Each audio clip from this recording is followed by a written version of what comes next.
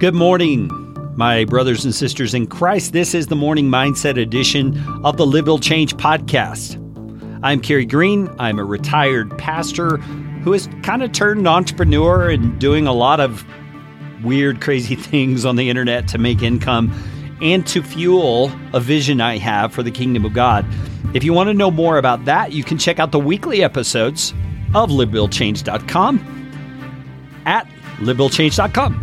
Well, I wanted to move on today to the next verse in Colossians chapter 3. We've been going through the chapter just verse by verse, and we're in a section where Paul is instructing us that we are to let certain things be true of us and in our lives. Okay, and it's really a mindset issue. We need to allow these things to percolate in our thinking and to become reality in our lives, because we're in a habit from before we trusted in Christ of living out of our own smarts, our own bad habits, our own wrong beliefs about ourselves, our God, and the world. And he's saying we need to let some new things become true of us, because they are things God says are true of us, but it takes us a while to embrace them and to get our minds saturated with the reality of what they are.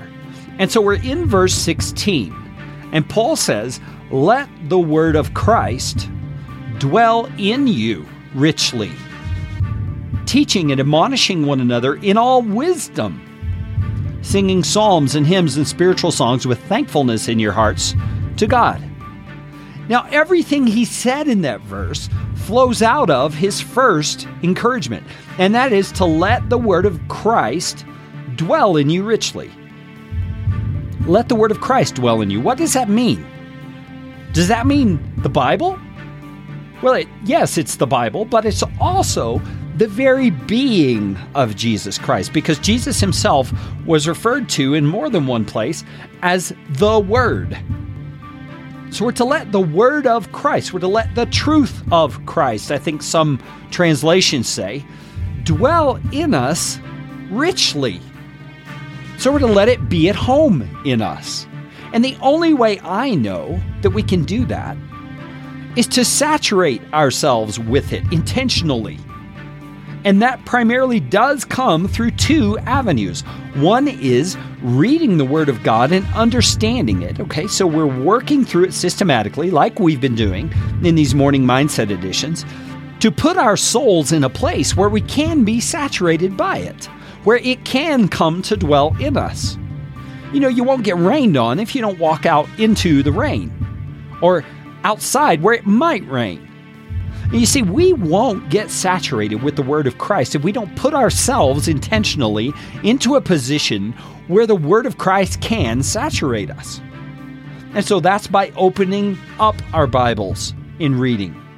That's by listening to podcasts like this one that teach us what the Word of God says. That's by being in attendance at church services where the Word of God is preached faithfully and truthfully. And not all churches do fall into that category, I might say. So be careful about that. We do it also by being a part of a small group where people talk about the Word of God and we unpack it together. You see, we've got to put ourselves in a place where the Word of Christ can dwell in us richly. And the other way that we do it is through prayer. Because I'm convinced that prayer is not a one-way interaction. It's not just us unloading our want list to Jesus and expecting Him to come through. No, prayer also has to do with this thing we call meditation. And it's not the sitting in your room saying, Om, Om. It's not that. That's not what I'm talking about. Meditation is putting your mind in a place where you're concentrating on some particular thing.